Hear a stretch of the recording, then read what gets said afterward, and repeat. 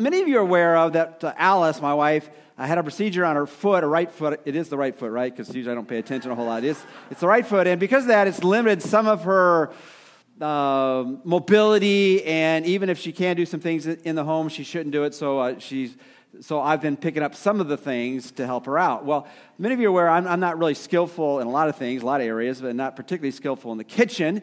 But I've been doing my best. But sometimes, when you prepare food, you have some leftovers. So then Alice instructs me what I'm supposed to do with the leftovers. Now, I'm the kind of guy, when you have leftovers, I turn to the aluminum foil because it's so much easier to tear, and you can use your hands and just crunch it around whatever needs to be covered. But Alice thinks I ought to move on a little bit and get a few more skills. So she, a lot of times, tries to get me to use the saran wrap process. Now, saran wrap, I find, is a lot more difficult to use. And then I discovered just last night, this is so current, I just want to let you know, I just discovered this last night because she told me to saran wrap something, and I tried to put aluminum foil on it. She said, no, I don't want you to put aluminum foil on it. So I went to the saran wrap again, and I'm just yanking on it, and it just won't tear off, So I get out the scissors and try to cut it. And if you ever tried scissors with aluminum foil, it doesn't work very well as well. And so finally I come and said, why do I have to do this? It just doesn't tear very easily. And she says, I don't understand that. All you have to do is just pull up and it rips.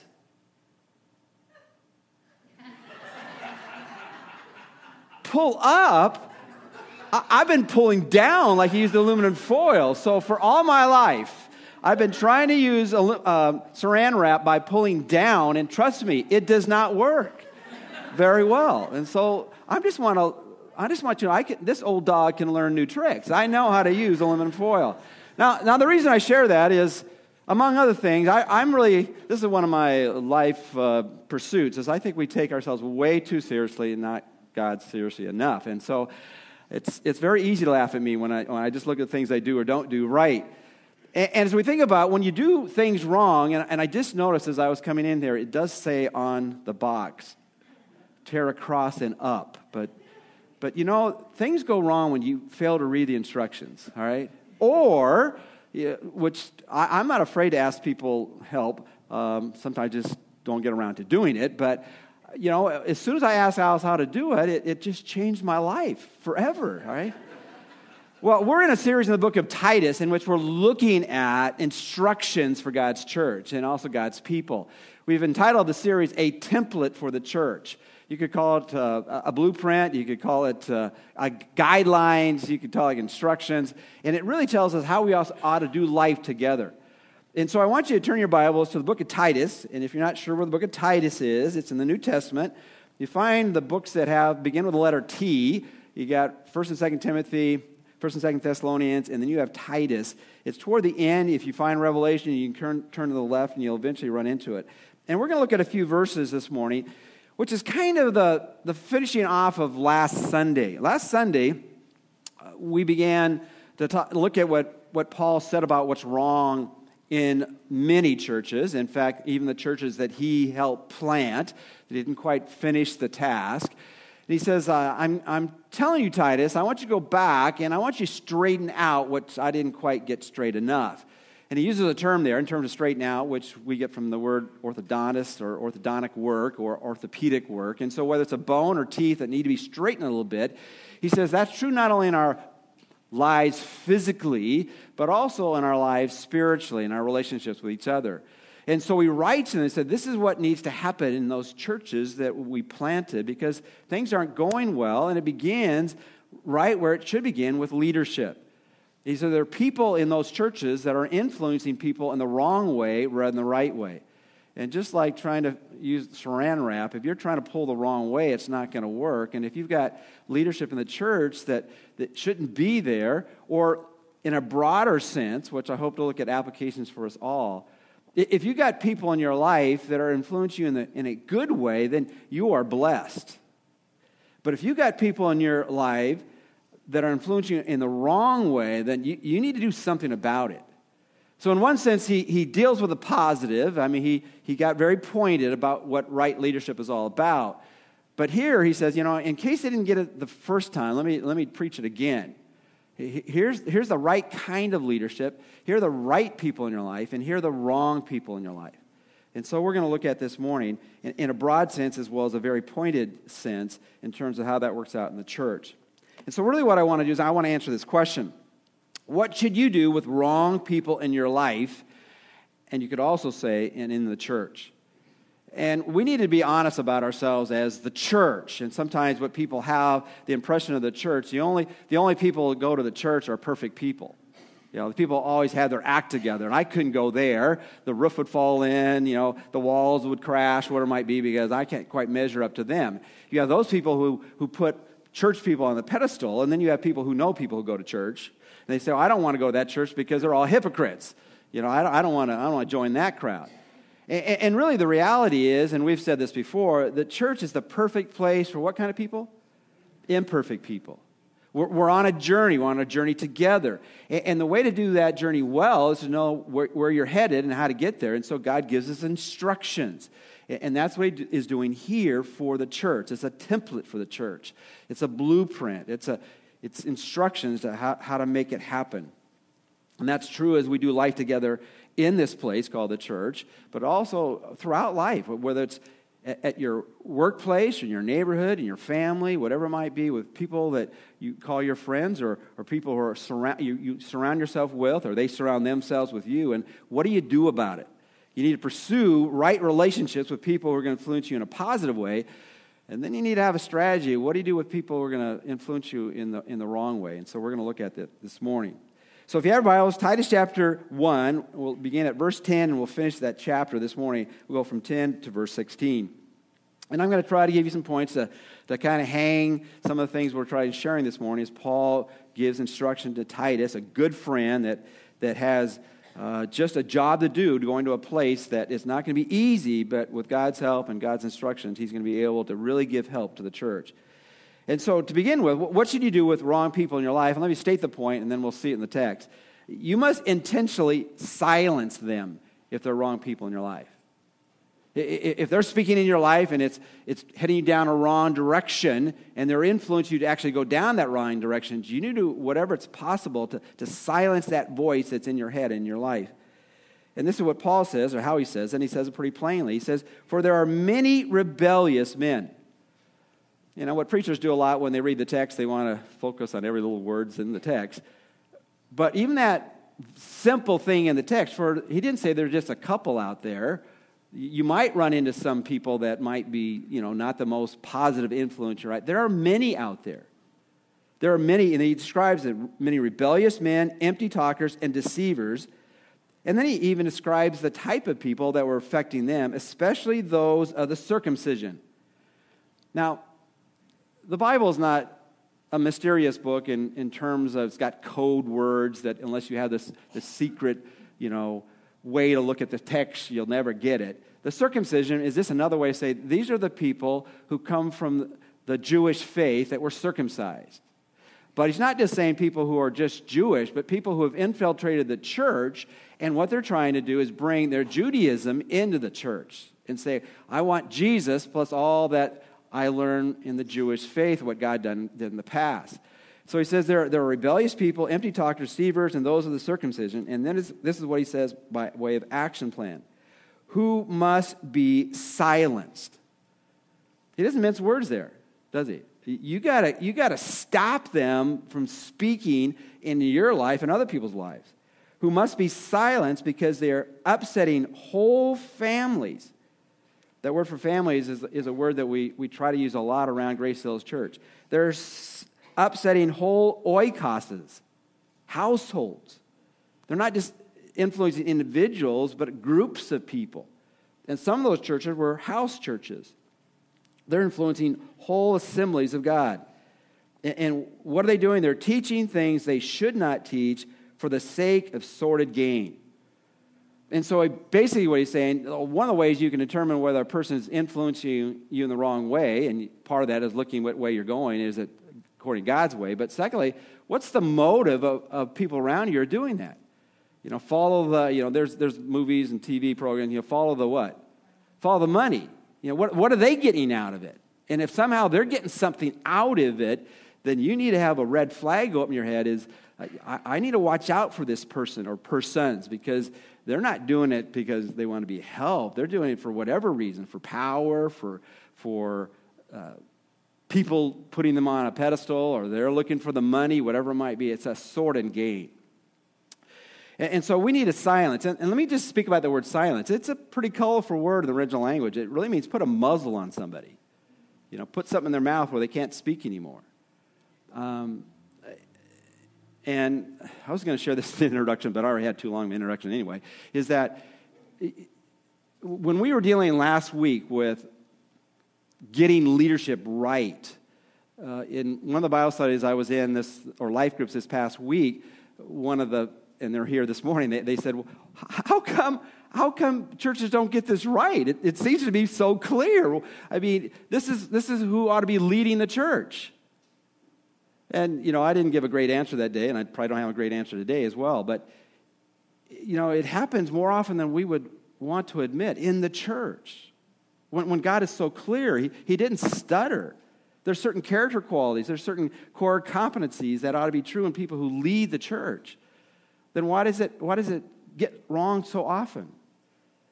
Just this past week, Christianity Today, they've been doing a series on some controversies in a particular church. It's a massive church. It's Harvest Bible Chapel. And I won't give the pastor's full name, but his first name is James. And for 30 years, he's led this church and other churches they had planted in enormous growth. But in recent days, things have come out where they begin to realize that he might be very gifted, this Pastor James, but his character qualities are so far from what God has said needs to be true about people who lead the church. See, it's not only what we're able to do, but how do we do it? And the model that he was giving was destructive. In fact, just reading an excerpt from this is what had to happen this past week. In a sorrowful way, the lay leaders of the church that Pastor James has led for 30 years have announced that they've taken immediate action on Tuesday to end his 30-year tenure. And they said, following a lengthy season review, reflection, and prayerful discussion, we've determined that our pastor should be removed from his role of leading this church. And he said the timeline has been accelerated because we've been trying to do it in the best possible way, but his highly inappropriate recorded comments given to the media and to other people, it was put on tape, have now been made public. And in another article, it was said as they looked at the passage that we've been looking at in Titus chapter 1, as well as in 1 Timothy chapter 3, and they added 1 Peter chapter 5, which we read over our elders last Sunday, that in around 20 or so character qualities, he failed at most of them. I had the opportunity, actually about a month ago, when I was in Israel, there was a pastor of a church. He had just been at his church now for about a couple years, and he just happened to mention he used to be on staff of that church, and some of this was going on a little bit. And I said, well, what was it like to serve in that church? Well, he said, this Pastor James, very gifted, but not a nice person. Very mean-spirited and harsh with everyone that didn't agree with him. And so they had to come to their place as a church, and they were honest about it, that they should have done it a long time ago. But they ignored what God had said clearly. And so what they've had to do is silence him and even get the word out to other churches. He's not right now qualified to speak in your pulpits. And so as Paul was writing to Titus and telling them the positive things they ought to pursue for people in leadership, he then says, okay, in case you can't understand it from the positive perspective, now let's look at the negative perspective. And what are the kind of people you have to muzzle that are going to influence you in a negative way? Well, people who are rebellious. And it doesn't take a whole lot to kind of play with that term a little bit to see how destructive that could be. That's people who are unruly, who like to give instructions, but they don't like to what? Receive them. It's kind of like the person, and we all sometimes fall into this, at least mentally, if we don't say it verbally. Well, don't do what I do, but do what I say. What is that? Now, I preach a better lifestyle than I live, but let me tell you, I try everything I do to try to live it out.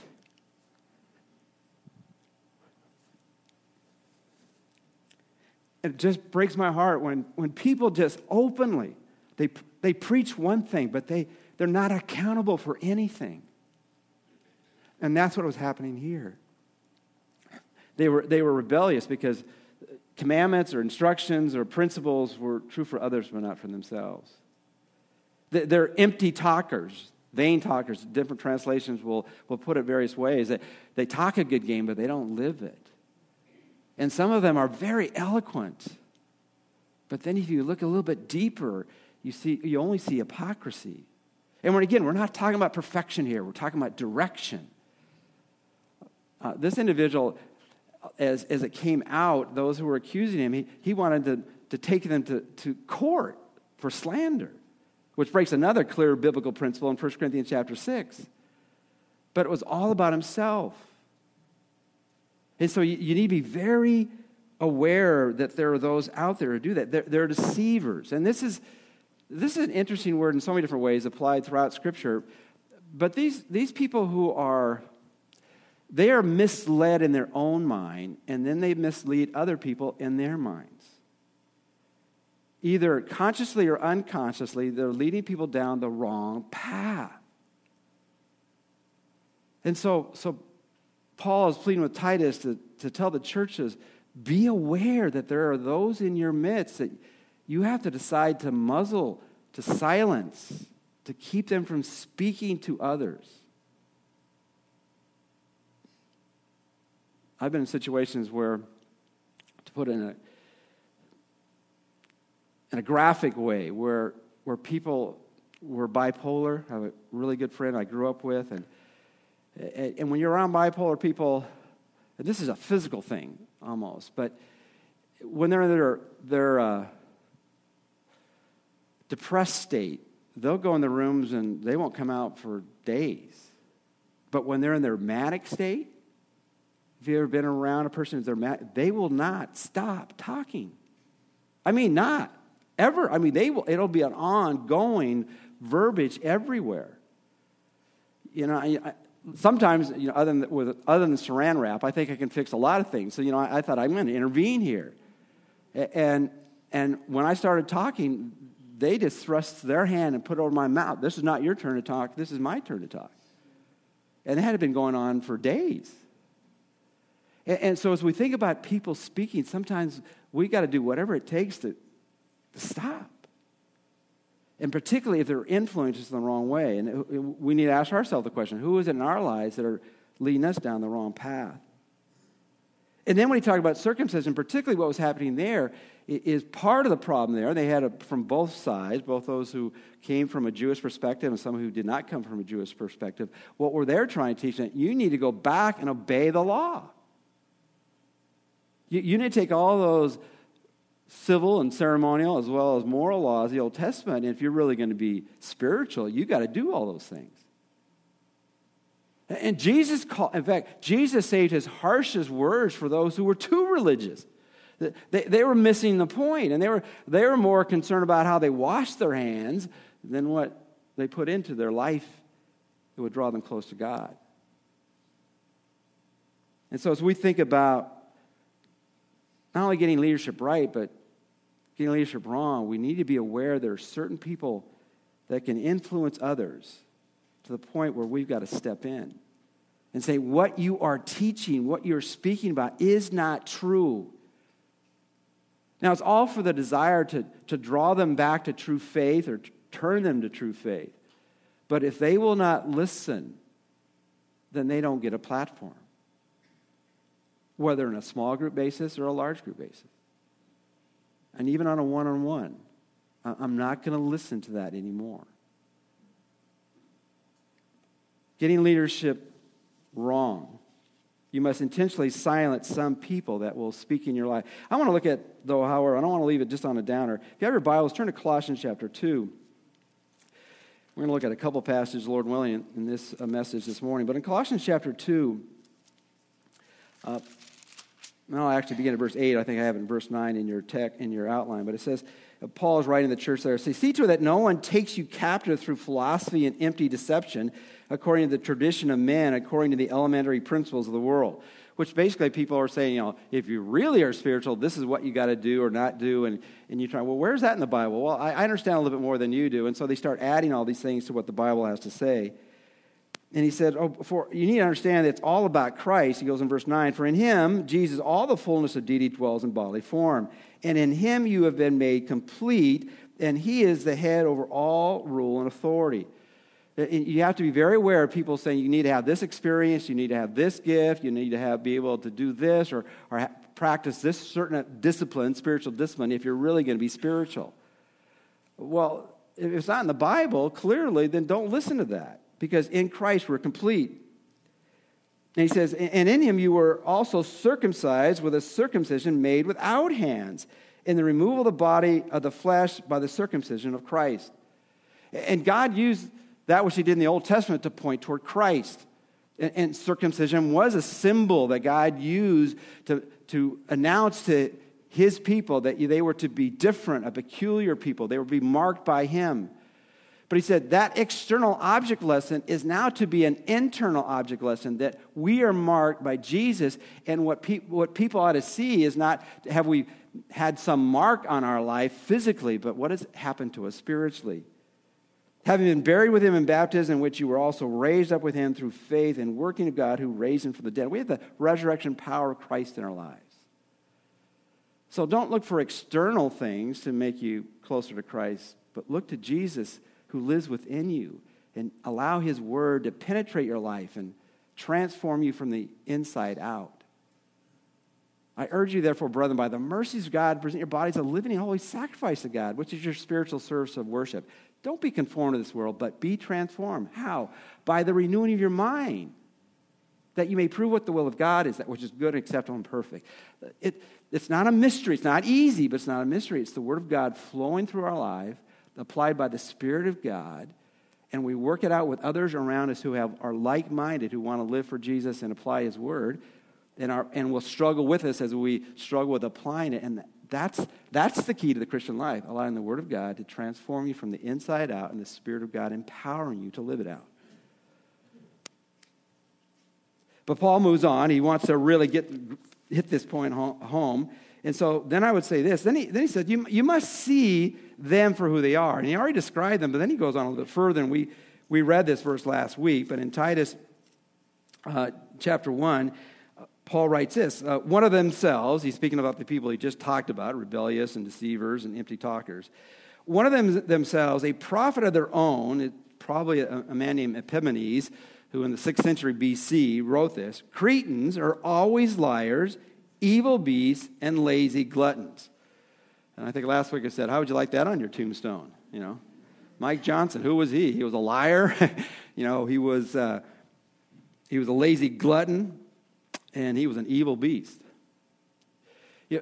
Sometimes we need to realize that as we are aware of what could be destructive in our lives, we have to name what is destructive in our life. And saying, that's evil. That's a lie. That's going to cause me to go down the wrong path. And he described these men that way. And you're going to look at some passages, if you do the Bible study this next week, in which Paul names other people this way as well. And we could go to passages where Jesus, he would call people, you're just a whitewashed wall. You look good on the outside, but on the inside, you're just nothing. And so sometimes we need to name what's wrong. Liars. That's people who are incapable of telling the truth. And some people do it consciously and some people do it unconsciously. Have you met some people, you know what they're saying is not true, but as you're watching them say it, I get convinced they really believe it. I mean, they're saying it strongly with passion, and they've become such a good liar, they've lied to themselves. And so you've got to be able to detect that. Sincerity does not necessarily mean truth. Evil beast. The word for evil is kaka in the Greek, and it kind of sounds like it, like it is. This is something that's incapable of doing anything that's good or beneficial. A beast, and there's a word in the Greek where it speaks about just living creatures, but here a beast is something that's venomous and poisonous. There are people in our lives, or our kids' lives, or our friends' lives, or our church's lives that are venomous. It will poison our lives. And so Paul, who elevated the qualities of elders in ways that we could respect them and follow them because they're living out the faith, he said, look, not everyone's like that. And you can't put your head in the sand that there are those who will be destructive. They're liars, they're evil beasts, they're lazy gluttons. And that really just there are people who are really good at trying to get other people to do work, but you look around and they're not doing it. And if you have people who aren't trying to live out what they're trying to get other people to live out, again, you cannot listen to them. And so what are we saying here is that it's all right to make judgments on people's lives. Turn your Bibles to Matthew chapter 7, or listen as I read it. One of the questions in your life groups this week will deal a little bit with this, but the one who said, do not judge lest you too be judged, he made a lot of judgments while he was here. So that passage can't mean we never make judgments. We shouldn't be judgmental, but we have to make judgments. In Matthew 7, we have Jesus saying these words, beginning at verse 15, beware of the false prophets. You have to make a judgment if you call one prophet a false prophet. It means he's not a good prophet because he's a false prophet. Beware of the false prophets who come to you in sheep's clothing. They look good on the outside, but inwardly are ravenous wolves. You will know them by their fruits. This is how you make that judgment. Just look at their life. Grapes are not gathered from thorn bushes, nor figs from thistles are they. So every good tree bears good fruit, but the bad tree bears bad fruit. In the past, I've told you, I've had 3 or 4 orange trees I've planted at my house. None of them bore fruit. I did not call them good fruit trees, all right? They were horrible fruit trees. And it might have been what I did to them. I don't know what, but I didn't get any oranges from them. And that's what he's saying. Look at it. If someone says they're following Jesus, then they ought to act a little bit like who? Jesus. A good tree cannot produce bad fruit, nor can a bad tree produce good fruit. Every tree that does not bear good fruit is cut down and thrown into the fire, so then you will know them by their fruits. So as we look at people in the church, as we look at people in our lives, we need to be aware that there are people who will influence us down the wrong path, and we need to be aware of that. Now, if you're like me, I'm thinking, wait a minute. This doesn't seem to fit with the other parts of Scripture. Now what am I supposed to do with that part? And let me read the section, then I'll make the point that's in your outline. In verse 13, after he just calls it like it is, doesn't he? I mean, he doesn't mince words here, and so did not Jesus as well. In verse 13, he said, "This testimony is true." I almost laugh every time I read something like this in the Bible. This testimony is true. Why does he have to say that? I mean, most of us would say, who seem to like this book, we would think that everything in this book is what? True, right? I'm glad you got that right answer, okay? We think, well, you have to say it's true. All of it's supposed to be true. It's like when Jesus said, "Verily, verily," or "Truly, truly, I say to you." Why'd you have to say that? I mean, I thought everything you said is true.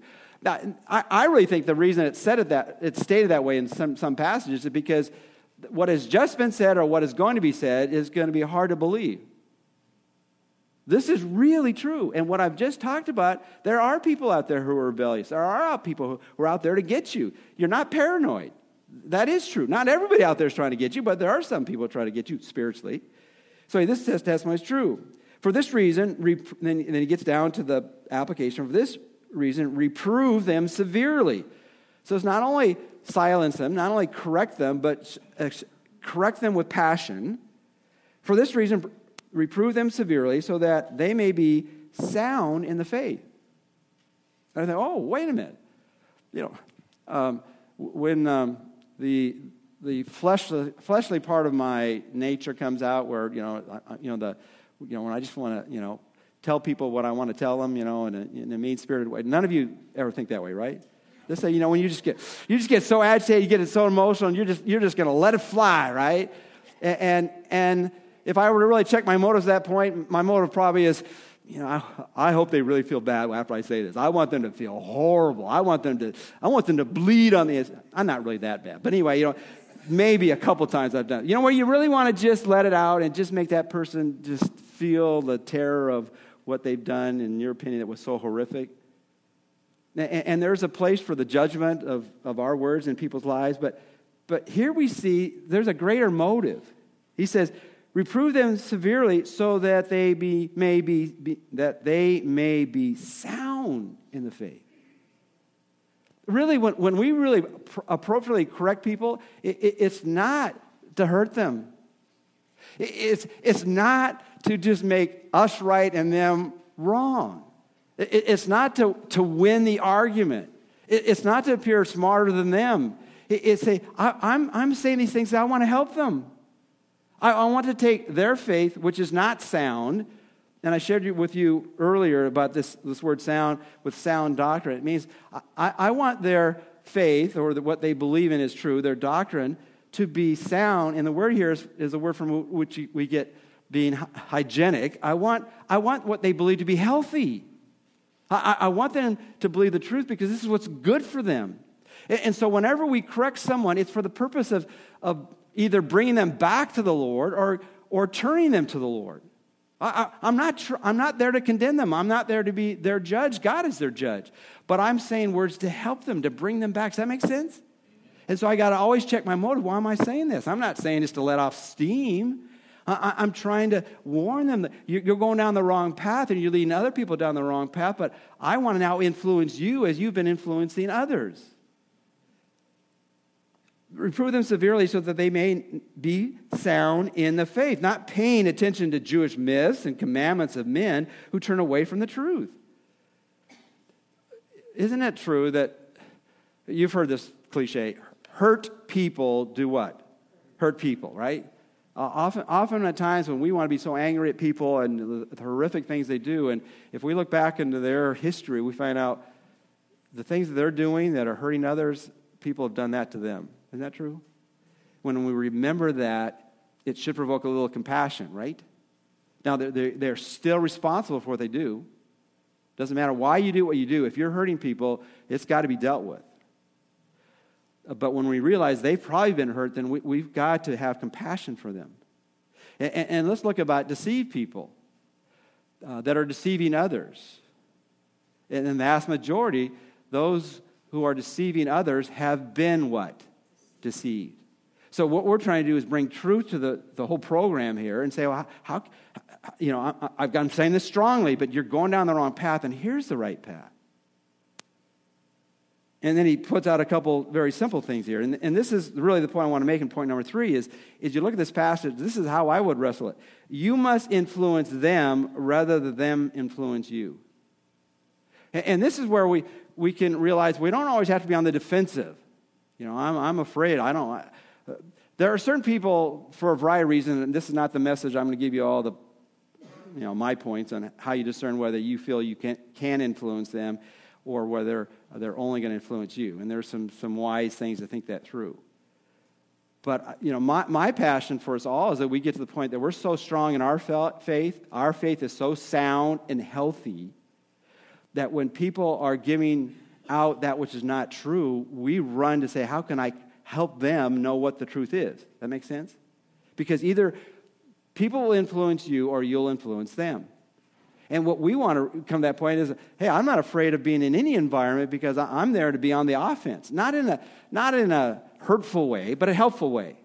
Not to always just win the argument. Sometimes all we need to do is try to make people think. I mean, they're not thinking. Maybe I can say something to them that'll make them think or help them think. And so we want to be passionate about how can I influence people to go down the right path so they can have sound faith. Now, in your outline, I just put a couple fill in the blanks here is, one, we, first of all, have to be sound in the faith. Would you agree?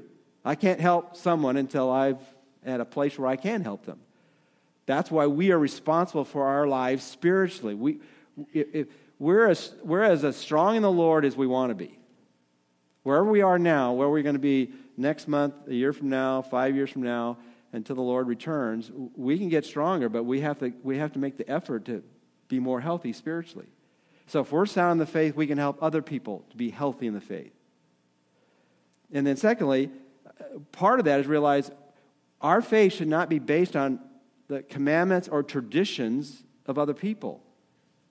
To put it simply, if it's not in this book, don't hold on to it very tightly. We've all been raised a certain way. We've all had certain traditions or experiences we have, and they're very important to us. But we have to examine, is that really in the Bible?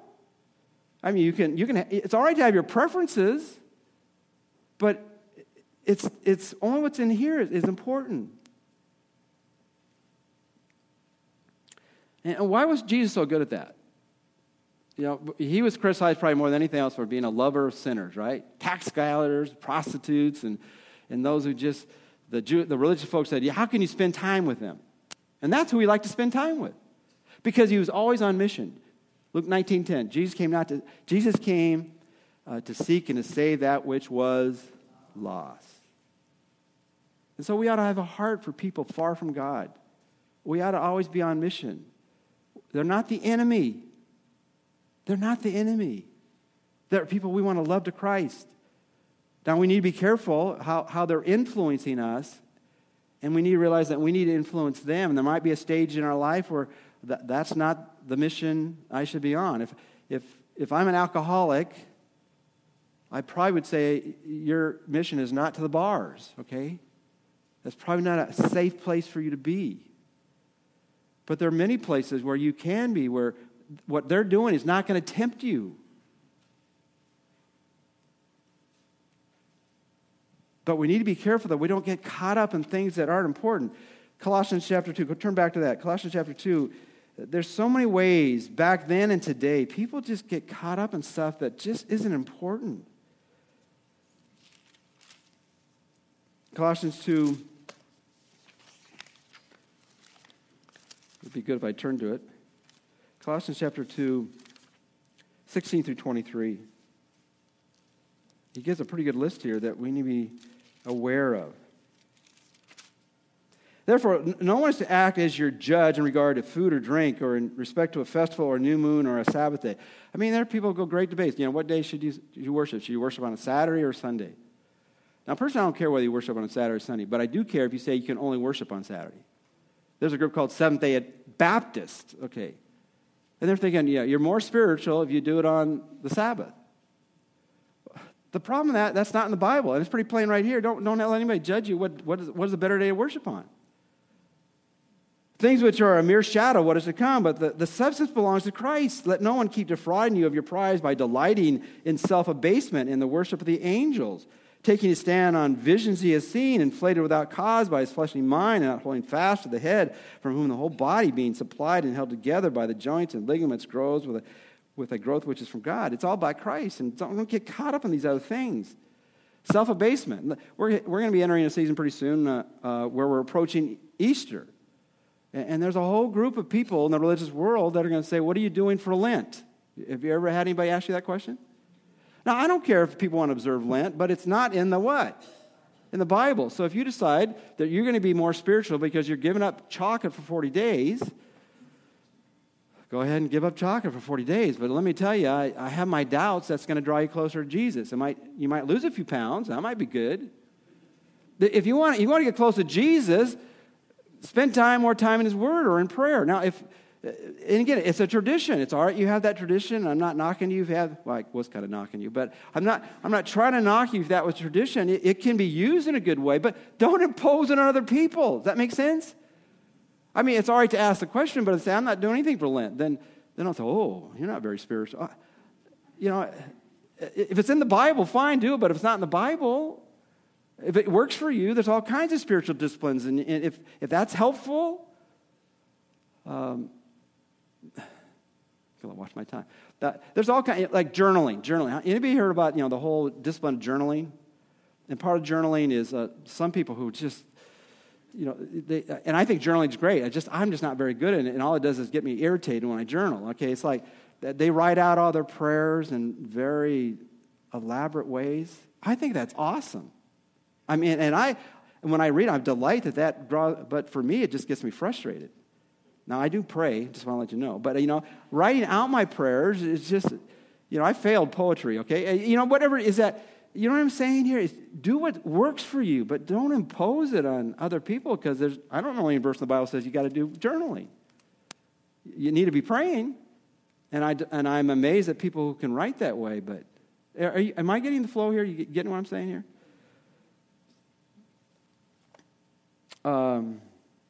The positive thing, verse 20. If you have died with Christ, the elementary principles of the world, why, as if you were living in the world, do you submit yourself to decrees such as do not handle, do not taste, do not touch, which all refer to the things destined to perish with use in accordance with the commandments and teachings of men. These are matters which have to be sure of the appearance of wisdom, sounds good, in self-made religion and self-abasement and severe treatment of the body, but are of no value against fleshly indulgence.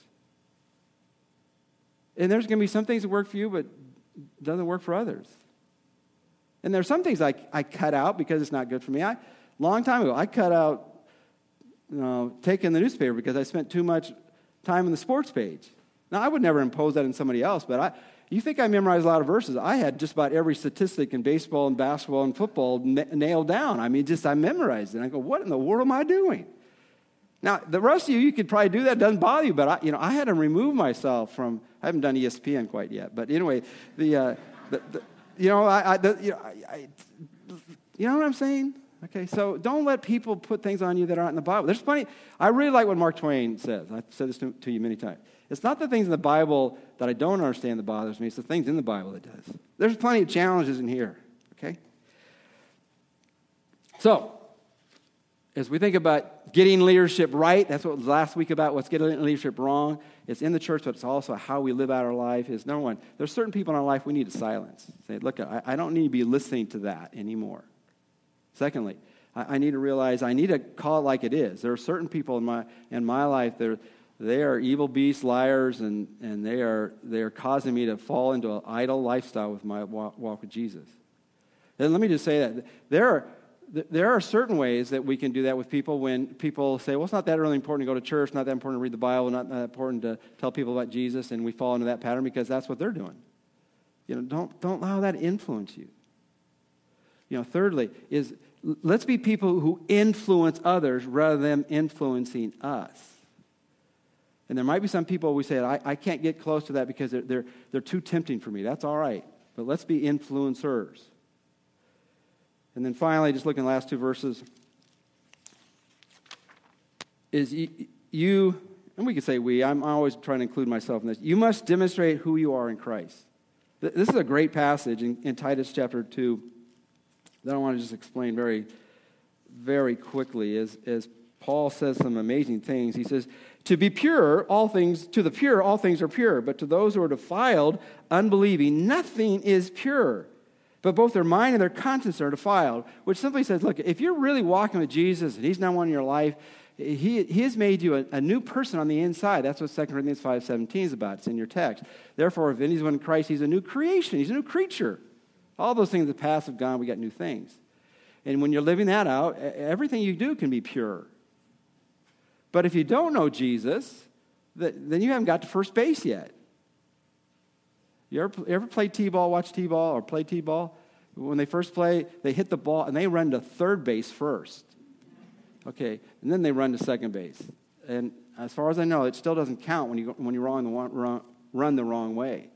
And so you got to get it right at the very beginning. They profess to know God, but by their deeds they deny him, being detestable and disobedient and worthless for any good deed. And what he's saying here on a positive side, look at those of you who know Jesus, who are pure on the inside, not because you're so good, because he's so good, and he has given you the righteousness of Christ. I mean, he has transformed you completely on the inside. Then live that out, what he has done. We live from the inside out. And then also be aware, if that's not true, recognize you haven't got to first base yet.